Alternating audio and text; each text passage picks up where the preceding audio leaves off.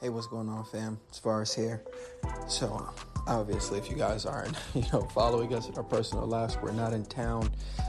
Spent some time with family down south in Miami and did some ministry. So, thankfully, we had the awesome privilege of having the director of The Porch jump in and be a blessing to the kingdom on this podcast. So, stay tuned, listen up, engage. I want you guys also to follow him, David J. Marvin on Instagram. He has a very encouraging page, but the Porch is a ministry I wasn't even familiar with in the past. It's just this year getting the privilege of being connected with those people, and they're doing awesome things for young adults, targeting areas that we all need addressed in the church.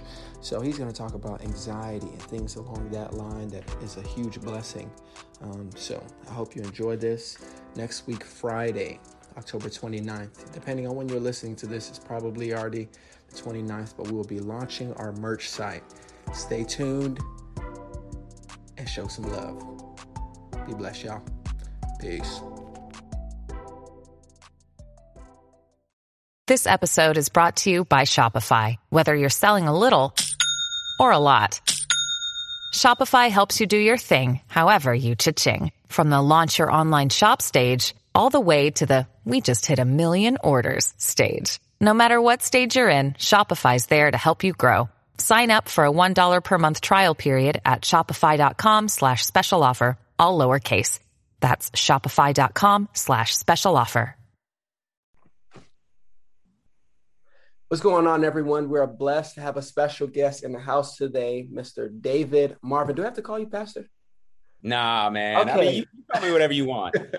All right, so we have David in the building, guys. Want to give you guys give him a great welcome. He's not going to hear it, but appreciate you jumping in on the show with us, bro. Man, I'm pumped to be here. I love what God is doing through y'all, and that is godly dating, bro. I could go off about just how important what you're doing is, and so thanks for doing it. Thanks for having me.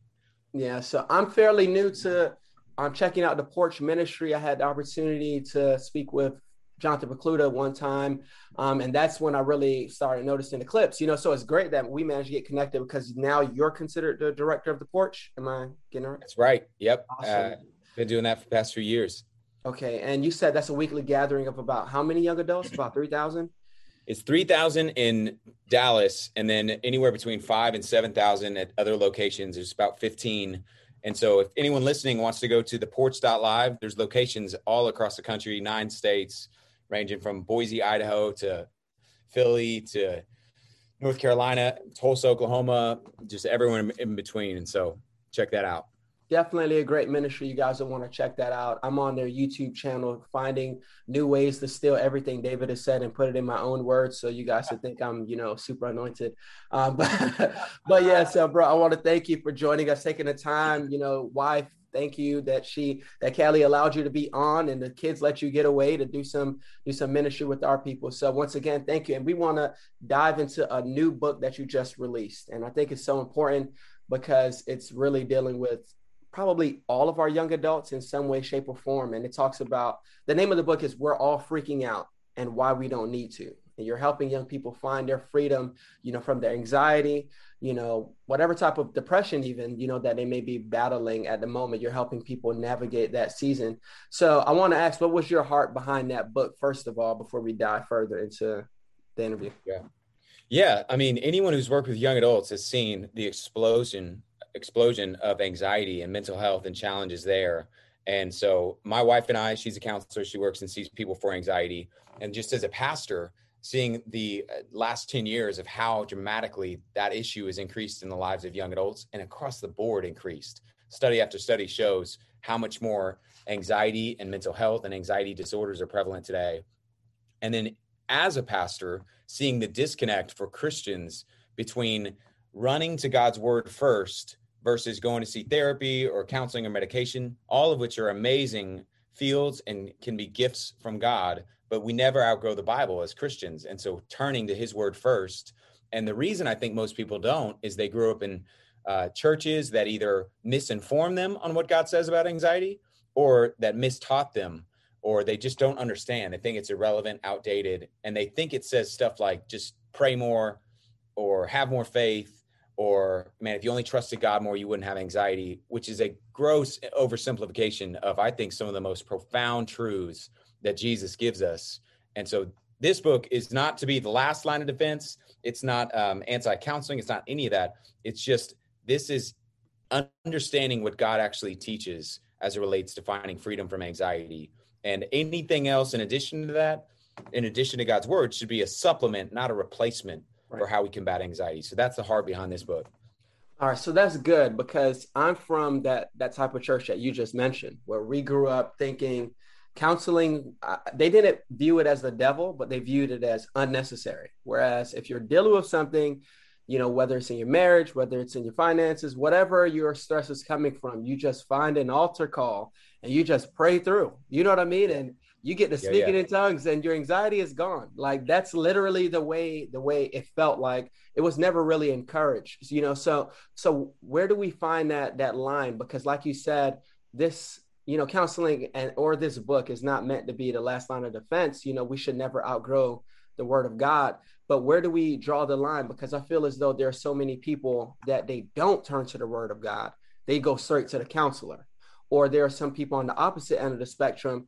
They go straight to the Bible and they will never go to a counselor because they feel it's never necessary. So how does a believer know when one is necessary or if they're not using all the tools that God has for them? I'm a big believer, Tavares, and I'm sure you are too, in community. And so I would say having a small group, having people, if you're living according to the Bible, Hebrews 10 tells us, don't neglect meeting together, that you and I, James 5 says, to confess and open up our lives to other people. And so as you journey with Jesus, you're going to journey with God's people or Jesus's people. And hopefully they're going to come around you as you begin to apply what God says about anxiety, which we can go into here in a second. Yeah.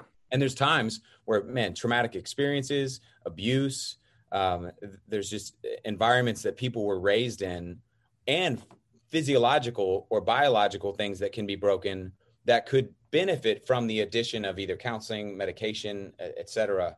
But that's where I think, when you're living with God's people authentically and you're applying God's word as it relates to anxiety and in general, those people are going to be best equipped to say, hey, I really think this would benefit you to go see someone and talk about, to process more deeply. Because counseling, it's a deep form if you have a good counselor. And, we could talk for a while about that because there's certain counselors that they don't even want you to get healthy, because they benefit off of you coming and paying a weekly thing. But there's a lot of really great ones that just their heart is not for you to come, make their paycheck. Their heart is for you to experience healing. Right. And so I think finding a good counselor, with God's people around you, encouraging you to do so, there's times that's totally appropriate.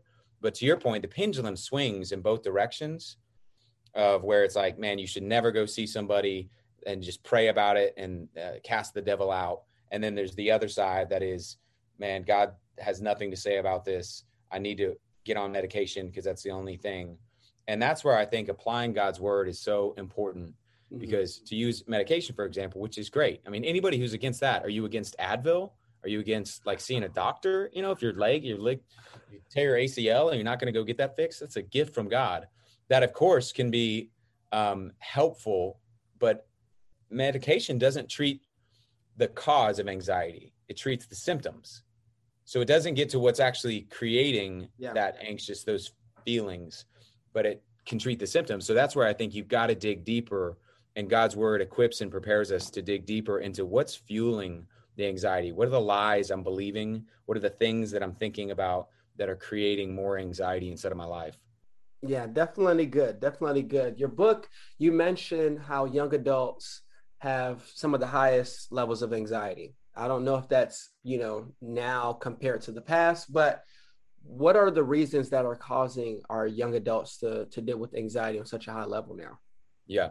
There was a study done a couple of years before COVID, and now it's even higher, but that was done that was basically saying that young adults today are 3 times more likely than the generation behind them and the generations behind them to have anxiety disorders, panic disorders, symptoms of mental health, anxiety problems. I think there's a couple reasons. One is the explosive transformation. This study is crazy, man. So a study was done showing how fast culture has changed. And it said that, and it was done in 2010. And the study concluded in the past 30 years, our world has transformed as much as in the past 300 or the 300 before it combined. So our world has changed as much in 30 years as it did the previous 300 combined. And that study was done in 2010. That's before iPads, Instagram, Uber, Netflix, Grubhub, like all the stuff that's just a part of life today. And so you think about how much has even changed since then. And so all of that change creates stress. And then young adulthood is a time in your life where previously or prior to it, there was always a set path on where kind of what's next. You know, first grade, you go to second grade, second, third, junior high, you go to high school, you know, go to college, you go to the workforce. And then it's like after you graduate from college, the tracks run out and the train is just free falling. And you're trying to figure out, where am I supposed to work? Who am I going to marry? Is this person the one? How am I going to pay for health insurance? What am I going to do to, you know, pay off these loans? And that just all creates anxiety. And then further, again, another passion point that we have, the average age of marriage has gone in the last 30 years from 24 in the 1980s to 30. So now people are walking through this incredibly anxious time all alone. Which further compounds the anxiety. So I think it's a problem that's not going away. In fact, it was another study done that said the average psychiatric patient in the 1950s exhibited the same levels of anxiousness as the average young adult today, which is crazy. I mean, or according to people in the 1950s, we're crazy, you know? And so I think it's a problem that we've got to double click on, we've got to double down on, and the church has got to be talking about more and more equipping their people on what the Bible actually teaches. All right. So before we talk about how churches can better fix let's do that first. What are some ways that the churches can get better informed on this matter? Because I don't think churches are willingly being ignorant. I don't think that's their goal. You know, I think they genuinely think they're helping people when they either point them to the counselor or point them away from it. I think some of these pastors and leaders feel as though, oh, well, God led me to do that. So how can they get better informed on this real pandemic, you know what I'm saying, that's going on with their young people, especially? Totally, man. I think one of it is, and I don't mean to insult anybody, I think understanding what God is actually teaching in the Bible whenever he covers anxiety. Let me give you one example of that. Paul in Philippians 4 says, do not be anxious about anything, but in everything by prayer and supplication with thanksgiving, let your requests be made known to God. And the peace of God, which transcends all understanding, will guard your hearts and minds in Christ Jesus. Now, if you read that and fly by it, a lot of people think Paul just said, don't be anxious, just pray. Here's why that's an oversimplification, is the word for not be anxious is a Greek word, which the New Testament is written in Greek. It's a Greek word, merimnao, and it's a word that is synonymous with meditation. In other words, when Paul says, do not be anxious, he's not saying never have an anxious thought. That's impossible. They're going to happen. They're going to pop into all of our life for the rest of life. He's saying, do not meditate on fearful, anxious thoughts. That's good. Which is possible. Like you can choose. You can't choose whether or not, you know, you got kids. You're going to be bombarded with, oh no, am I enough as a dad? Am I, you know, a good enough husband? Am I going to be able to afford whatever someday? Those thoughts pop in. I don't have a choice over that. I do have a choice whether I say, you know what? So I'm going to now meditate and dwell on and focus on. And I've never met a person who disagrees when they understand what Paul says. Hey, don't meditate on fearful thoughts. I don't know anyone who would say that's crazy, as in anyone who would say, you know what made my life meaningfully better? I began to start every day meditating on everything possibly bad that could happen. Like I could die, I could have an aneurysm, an asteroid could hit the earth. You know, we could all, you know, my kids could just disappear and be, I've never met someone who said, I chose to dwell 15 minutes to start my day on everything negative and fearful. And that really helped me in life. Like that, of course we go, that's crazy. And that's what Paul's saying. And so I think teaching people, hey, you don't always have a choice over whether you're going to have that thought, but you can choose whether you dwell on it and meditate on it, which is why Paul in that same Philippians chapter 4 then goes into, hey, don't meditate on that. Rather, whatever's true, lovely, noble, worthy of praise, think on those things in the same conversation. It's the right verses after. So I think that's one example of just being equipped of teaching what does God actually teach. and then encouraging people with, hey, here's a practical thing. When that moment and those thoughts come in, I want you to dwell on what is true. That yes, those things could happen, but here's what's true. God is in control. Yeah. My life is underneath his care and his sovereign will. And so everything that happens today, I can trust he's at work. Yeah, man, that's good. I don't think I ever realized that. Now I'm gonna have to go study that myself with the Philippians 4 verse. That's so true, because I think I've always read it like, hey, just, don't be anxious, just pray about it. Yep. You know what I mean? Now, I honestly believe most people I probably heard teach on this, that's the way they made it seem, Yep. and it doesn't seem wrong because they're looking at it from our, our Western mindset, you know what I mean? But in reality, that's not what they were trying to teach. And the people obviously that understood in those days, they would have understood it clearly. But the other question that I wanted to ask you before we go forward is, how much of this, you mentioned the last 30 years has probably been more intense than the previous 300, regards to anxiety levels. How much of this do you think is rooted in social media? Because I know you said, obviously 30 years. So this is including more than just Facebook and Instagram, but I can't help but believe that social media is making this thing worse, because everyone is comparing themselves and all those things. So I'm not saying go ahead and preach about how we need to get off of Instagram, but what are your thoughts on the impact of social media on anxiety levels? Dude, I think, I'd love to hear your thoughts on it too, because I was teaching last night at the porch and we were talking about anxiety, mental health, and stress. And I used an illustration. Somebody on my team, my staff, said this week, where they said, man, when I get on Instagram, it's like I'm bombarded with a to-do list I didn't even know I had. And I was like, what do you mean?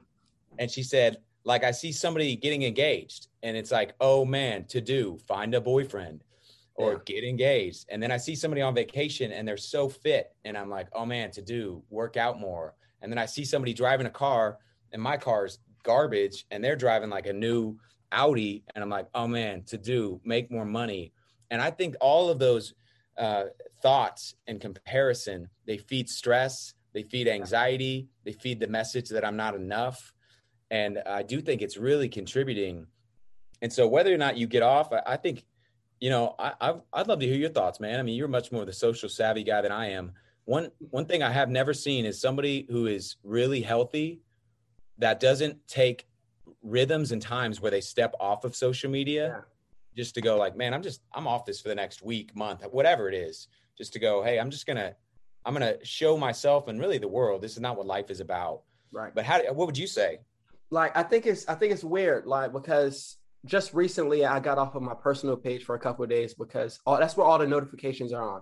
I have all my Galley Dating 101 notifications off because it's too many people to try to respond to. So I'm just like, well, let me focus on finishing this book. Let me focus on, family, all those things. So I'll just back up. But at the same time, I'm like, I'll keep the Galley Dating 101 up because that's where, using it to minister to people. And then I look at it like, yeah, but then you still get sucked into, now you go through the whole timeline. And I think a lot of people look at a page and they're like, man, you have hundreds of thousands of people. And I'm just like, yeah, and you don't realize that the jealousy we can get at 100 followers can still be there at 100,000, because I found myself looking at it like, how did they get a book deal? How did they get that conference? How did they get, you know what I mean? And it's literally able to damage your mind, because I don't think people understand, like, just because you have $1 million doesn't mean you're not going to look at the guy with 10 million and say, man, what do I do in order to get that? You know what I mean? So sometimes I have to step off myself because I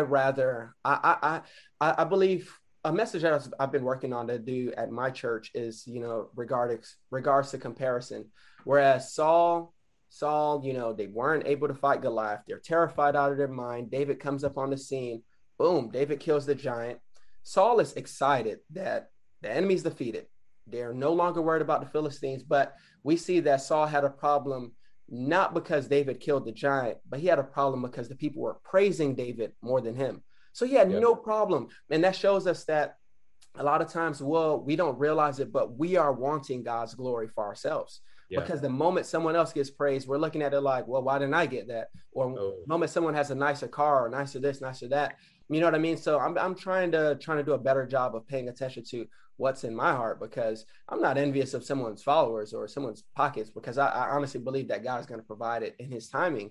But it's so easy to look at social media and, like you said, I didn't realize how much I never vacationed until I saw everybody in Aruba on like how many people are in Mexico? Like how Yes. does this even work? So I feel as though it's so easy, no matter what stage of life you're in, that this social media game can get dangerous fast. Yes, man. You're so right. Yeah, dude, that's Saul. That'll preach, man. No, don't preach it. It's not that Come good. on. That's good. No, but you're so right, man. I think it is. It feeds, and we're only, who knows, man. And, I don't know if you know Bethke Jeffson, Yeah. such a great dude. And he's made a comment before that, social media may be like smoking was in the 50s or the 40s or whenever people were like Yeah. smoking and it was just everybody did it. And then 20 years later, they were like, oh, we got to put a lot of Surgeon General warnings Right. because this thing that we didn't know was so bad turns out it's bad. And it may be that in like 30 years, smartphones or just social media, people look back and they're like, man, we got to put more restrictions and regulations because this is doing something, especially to our kids and what, the next generation is going to face. But it's good. And it's wild because I think about my 3-year-old and Zion, he does not. I mean, Zion can't spell anything yet. He knows how to spell his name, but I mean, it's not like he's a genius and he's only 3. But Yeah. if I give him my phone, he knows how to get to YouTube and every cartoon on the planet. I don't know if he knows how to spell any show that he likes, but he will find it. You know what I mean? And Yeah. it's just like, this should not be real life because I don't recall holding a phone in my hand until the 10th grade growing up. Some people may call that bad parenting, but I call that, hey, focus on school. You know what I mean? Wise, But now dude. we're forming children, that the gadgets are in their hand from birth, especially like the busier the parent may be. We don't realize it that we're thinking, let me just get 5 minutes of time. So let me give them the iPad, give them the phone. And then we raise generation of kids that they don't know anything about God, despite the fact that they were in church forever, or they don't have any type of peace despite being in a Christian home. They have all these fearful thoughts. And then their parents were trying to teach them about truth. And in reality, they never understood it. Why? Because they've been consumed by, social media. So that's the reason I was trying to pick your brain on social media, because I just feel as though, man, it's more damaging than we realize. And I know the quote you're talking about from Jeff Bethke, because I think that's in the book, To Hell with the Hustle. And I was just looking at it like, this is crazy. And I may need to reread that book now that you mention it. But I'll get off my soapbox. In your book, you talk about your own personal story regards with dealing with anxiety. So go ahead and tell us a little bit about that, what may have led to it, and how did you, I guess, find the tools in order to overcome those things? Yeah, man. I taught on Matthew 6. Haven't done this the last 12 years. You teach on every topic a lot. And I taught on anxiety tons of times. And there's a verse in Matthew chapter 6 that I think is one of the most misunderstood. And it's Jesus saying, seek first his kingdom, or prioritize first God's kingdom, and all these things will be added unto you. And he's saying that in the context of don't be anxious about anything. And then he says, rather seek first God's kingdom. Right. And in context, that verse is 20 verses after Jesus saying, and pray like this, your kingdom come, your will be done. And then down here, he's like, prioritize God's kingdom above your kingdom, above your will. So God's will, God's kingdom above your will. And that idea of going like, God, hey, I'm going to do what Jesus did in the garden and say, hey, Lord, please don't make it so that I have to die. If there's another way, take this cup, but your will comes before my will. Your will be done, not mine. And when I began to thread all those together and realize there's a way which we are invited to live life that says, God, I seek your kingdom, your agenda, your will for my life before my own. And so whenever things sovereignly unfold and they contradict my own will, I'm going to choose to trust you, or I can choose to trust you, because there's going to be times where life doesn't go how I want it to. And I can either be anxious and freak out and it's still not going to go how I want it to, or I can say, man, life's not going how I want it to, but God, your kingdom comes before my kingdom. Your will comes before my will. I trust you, and I can have peace. So I taught that tons of times. And then we found out we were pregnant with my daughter. We got a phone call. This is 2017, maybe. Yeah, 2017. And it was December, Wednesday night, 9:30 at night. We had found out we were 12 weeks pregnant at that point. Didn't know what we were having. Doctor calls us 9:30 at night. And I knew something was wrong then, because, doctors, they don't just call at 9:30 at night to be like, hey, what's going on, And my wife, says, come sit down. puts it on speaker, and the doctor says, "We found out you having a girl. And the reason we know that is she's been flagged for a rare chromosomal disorder that if she has it, there's a 99% chance she will die before she makes it out of the womb. And if she does have it and she's in the 1%, then she'll have severe health complications, need immediate heart surgery, and she'll live really with complications the rest of her life." And that was one of those moments where, I mean, it just happened at some point eventually for all of us, but it was like, you know, a bomb went off. You know, in a movie, when a bomb goes off and you just hear the ringing and everything slows down and speeds up at the same time. And it was like, oh my gosh. And that put us on a 6-month journey, because they said, really, there's no way for us to know until she's here. Any test that we would run could put her life further at risk. And so it led us to our knees of just going, God, of modeling out, man, God, we're going to seek your kingdom first. We don't want our baby girl to die. Will you please let her live? But your will comes before our will. And so if that's what you have, we're not going to thwart your will. And so if you're not planning, or the plan is not for her to make it, then we're going to choose to trust you, or we're going to try to trust you. And that was just kind of the prayer that we had, like, God, please let our baby girl live. And if that's not your will, and we trust you, I don't know how that could not be your will, but if for whatever reason, I don't understand it, man, we trust you.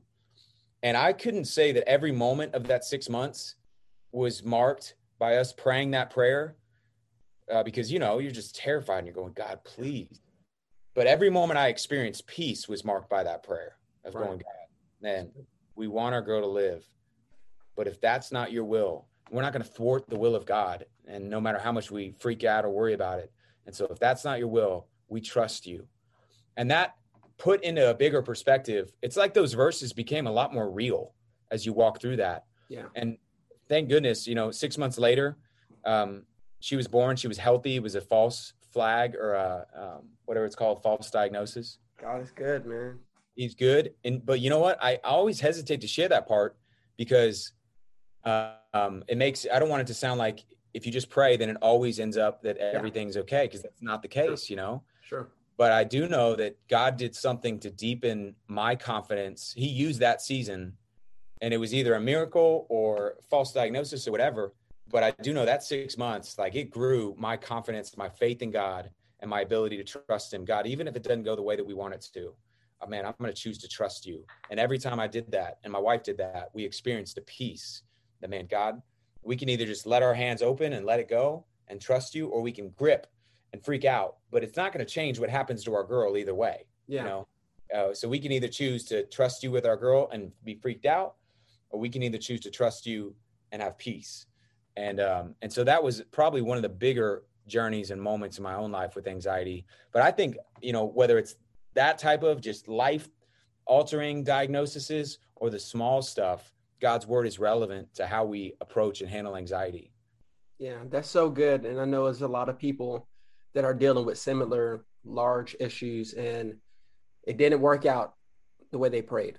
You know what I mean? And it's definitely easy to get discouraged. But it just reminds me of, Job's response, I'm going to choose to worship. Whereas things keep getting worse. And his wife was like, just curse God, man. Like, what are you doing? Yeah. Like, at this point, it doesn't even seem real. But the fact is that we should still know that whether that child was healed, whether the child had a false diagnosis, or things didn't go according to plan, we have to understand that God is a healer before we see him heal someone. You know what I mean? Yeah. Like, if that's what his word says, so that's always the difficult part. Obviously, when you're in it, it's easier to testify and have those things when you're out of it. But I hope that story definitely encourage some of you guys listening that you're dealing with something that's causing you to be anxious. But I will ask you this, because there are some people that they literally have an anxiety problem. Anxiety attacks are common for them. Sometimes they're stressed and they don't even know why.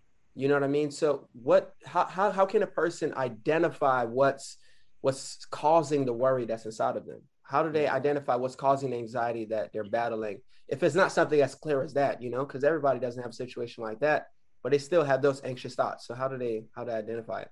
Yeah. Man, this is where I think, because we're, as people, we have the body, spirit, kind of soul, heart, we're all integrated. And one thing I talk about is saying I have anxiety is like saying I have a problem with the computer. when you have a problem with the computer, it's either there's something wrong with the hardware, like the keyboard's broken, the screen's cracked, battery's messed up, or there's something wrong with the software. It's got a virus, needs to be updated. There's just something jacked up kind of internally with the physical components. And I think anxiety is really similar. And that when you say I have anxiety, that either means, hey, there's something physiologically wrong, like a serotonin deficiency, or there's something biologically off, or which would be the hardware, or the software, which is your spiritual life and psychological components, which is your life experience, personality, wiring, et cetera, et cetera. And so my focus in the book is, I'm not a doctor, I'm not a psychiatrist. So all the hardware problems, biological, brain, hormones, all that stuff, man, I stay in my lane and go, there's times where you should seek help for that. But I think you first want to go, is this a software program? And walk through the spiritual aspects and the psychological aspects and begin to self-reflect on, what am I anxious about? What's really fueling my anxiety? What are some of the lies that I believe? And it would be a longer conversation. So I'll try to be as brief and as succinct and clear as possible.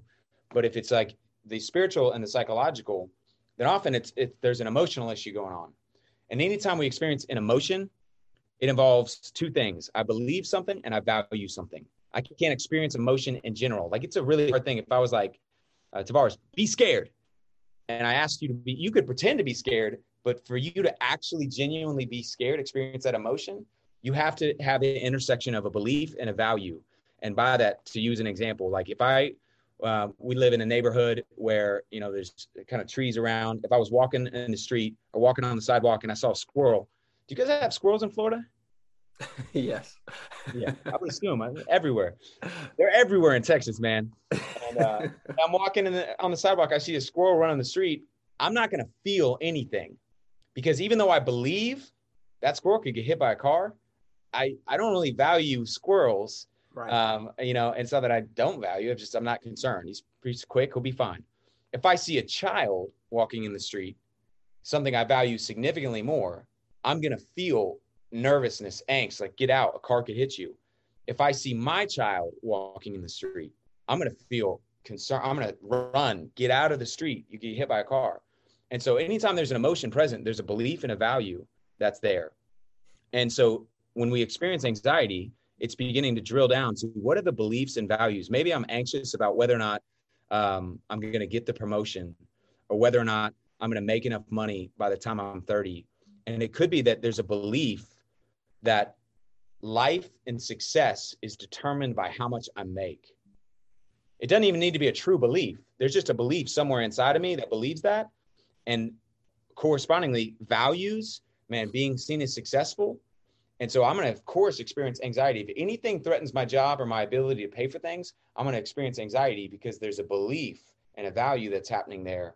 And as Christians, thankfully, God's word has been given. Hebrews chapter 4 tells us it's sharper than any two-edged sword, able to pierce through the desires and intentions of the heart, or the beliefs and values of the heart. So then I go, what are the things that I'm believing, or the things that I'm valuing?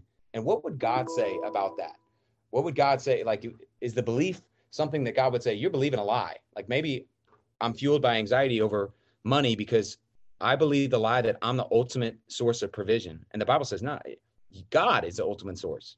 Your job and your money, all of that, like, you're not actually in control. You're not actually a provider. You bought a lie, and that's fueling your anxiety. And so in the book, I walk through a little bit deeper and practically how to approach that. But I think that self-reflection of going, what are the things that maybe I'm believing a lie, or maybe I'm overvaluing something. It's not that it's not valuable. I value having a certain car, a certain house, a certain timeline for when I get married more than God says I should value. And drilling into some of those, I think, is a step to getting to what's behind those. Definitely a loaded answer. Can't respond to all of it, but there was a part in the beginning when you mentioned, you stay in your lane when it comes to the hormone imbalances and all those things. Hey, you may need to get some help.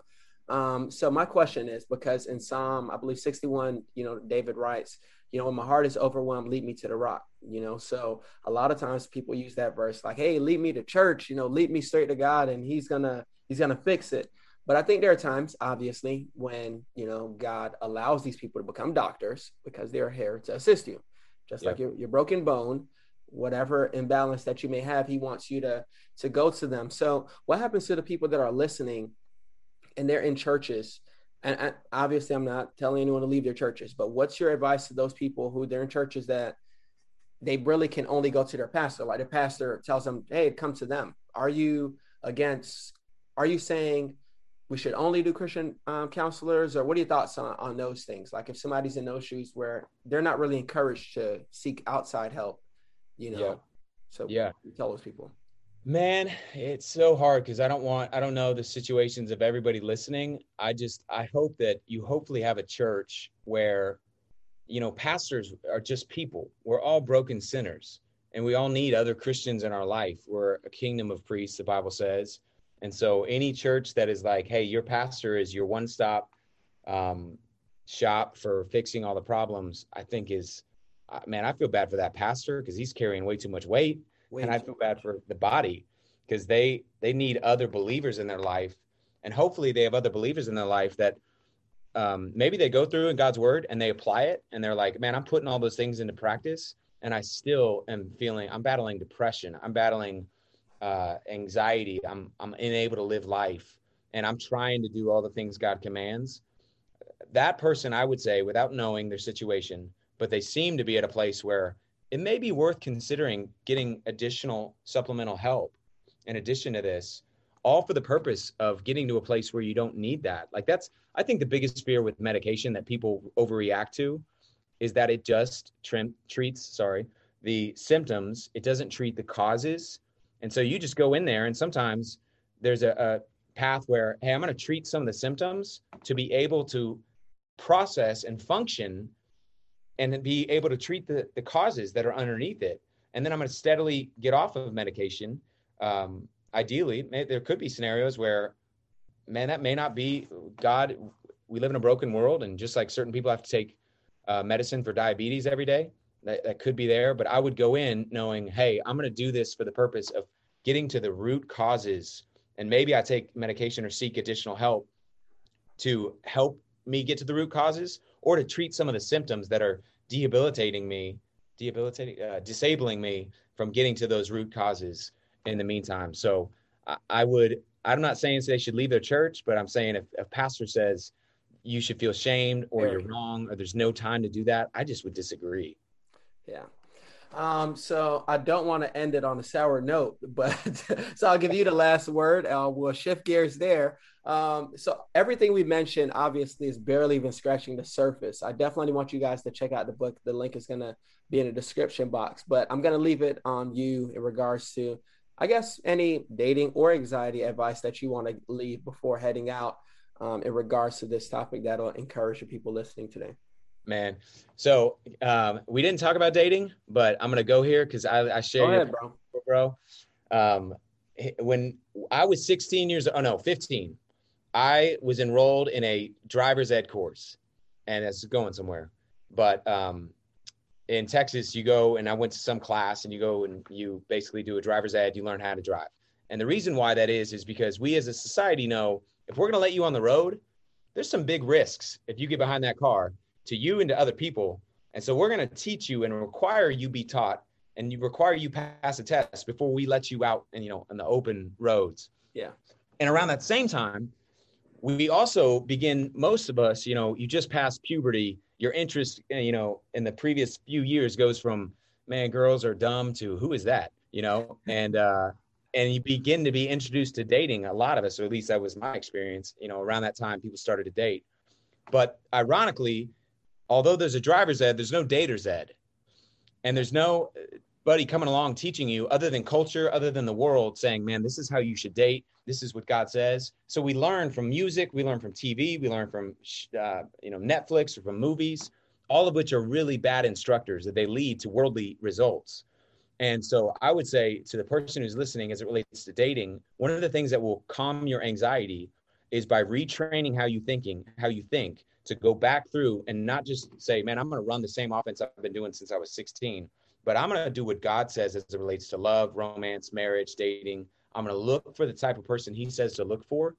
And I think that will really diminish some of your relational anxiety, because that's real. Fear over, are they the one? Is this the type of person? And so I would get really acquainted. I'd make sure you follow Godly Dating 101 on Instagram and any of the resources that are being put out there. The dating series we've done at the porch, we love covering that topic, because the more you're familiar with who I'm looking for and who I need to be, the less anxiety you're going to have and the better marriage you're going to have someday. And so that would be my 2 cents to go there. Yeah, man, I took driver's ed in high school. I didn't pass the test. Clearly, while my relationships were trash. Thanks for the advice, sir. But David, Marvin, everyone.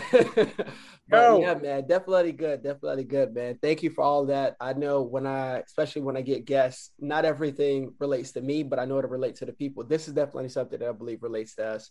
You know, Safra and I are ready to finish through this book. Once we find wherever Zion hit it, sorry for putting you on blast, son, but we appreciate you taking the time, bro. Love what you guys are doing over there at Porch. I'm excited to hear more, and yeah, man, hope the book sells out. Come on, man. Thanks for having me, dude. It's so fun. Keep going. We're rooting you on. Yes, sir. All right, guys, we'll catch you next week. Peace.